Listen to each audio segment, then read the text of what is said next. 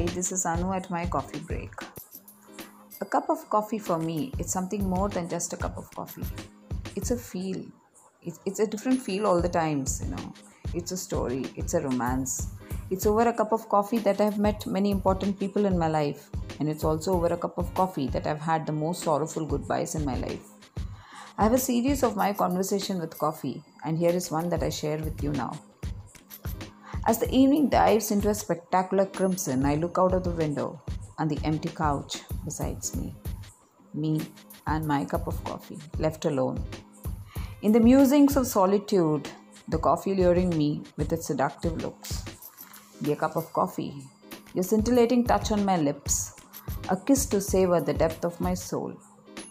Dancing the rave of retro moments, caressing the haiku of the mind. Sinking in the rhythm of my subtle breath, the carefree wanderer in me. Holding your hand, oh coffee in my cup, I float. I float with you wherever you go, from the desires of my love to the whispers of my mate, the debates of the world to the noise of the news, to memories of those who walked with me, and solo drives on the moonlit way. A faded music, a half-sung song, my coffee, with you I walk along. My moments with you, a rendezvous of aromatic arousal of everything divine. Oh, coffee in my cup, me and my mind. With you in this moment, we rewind.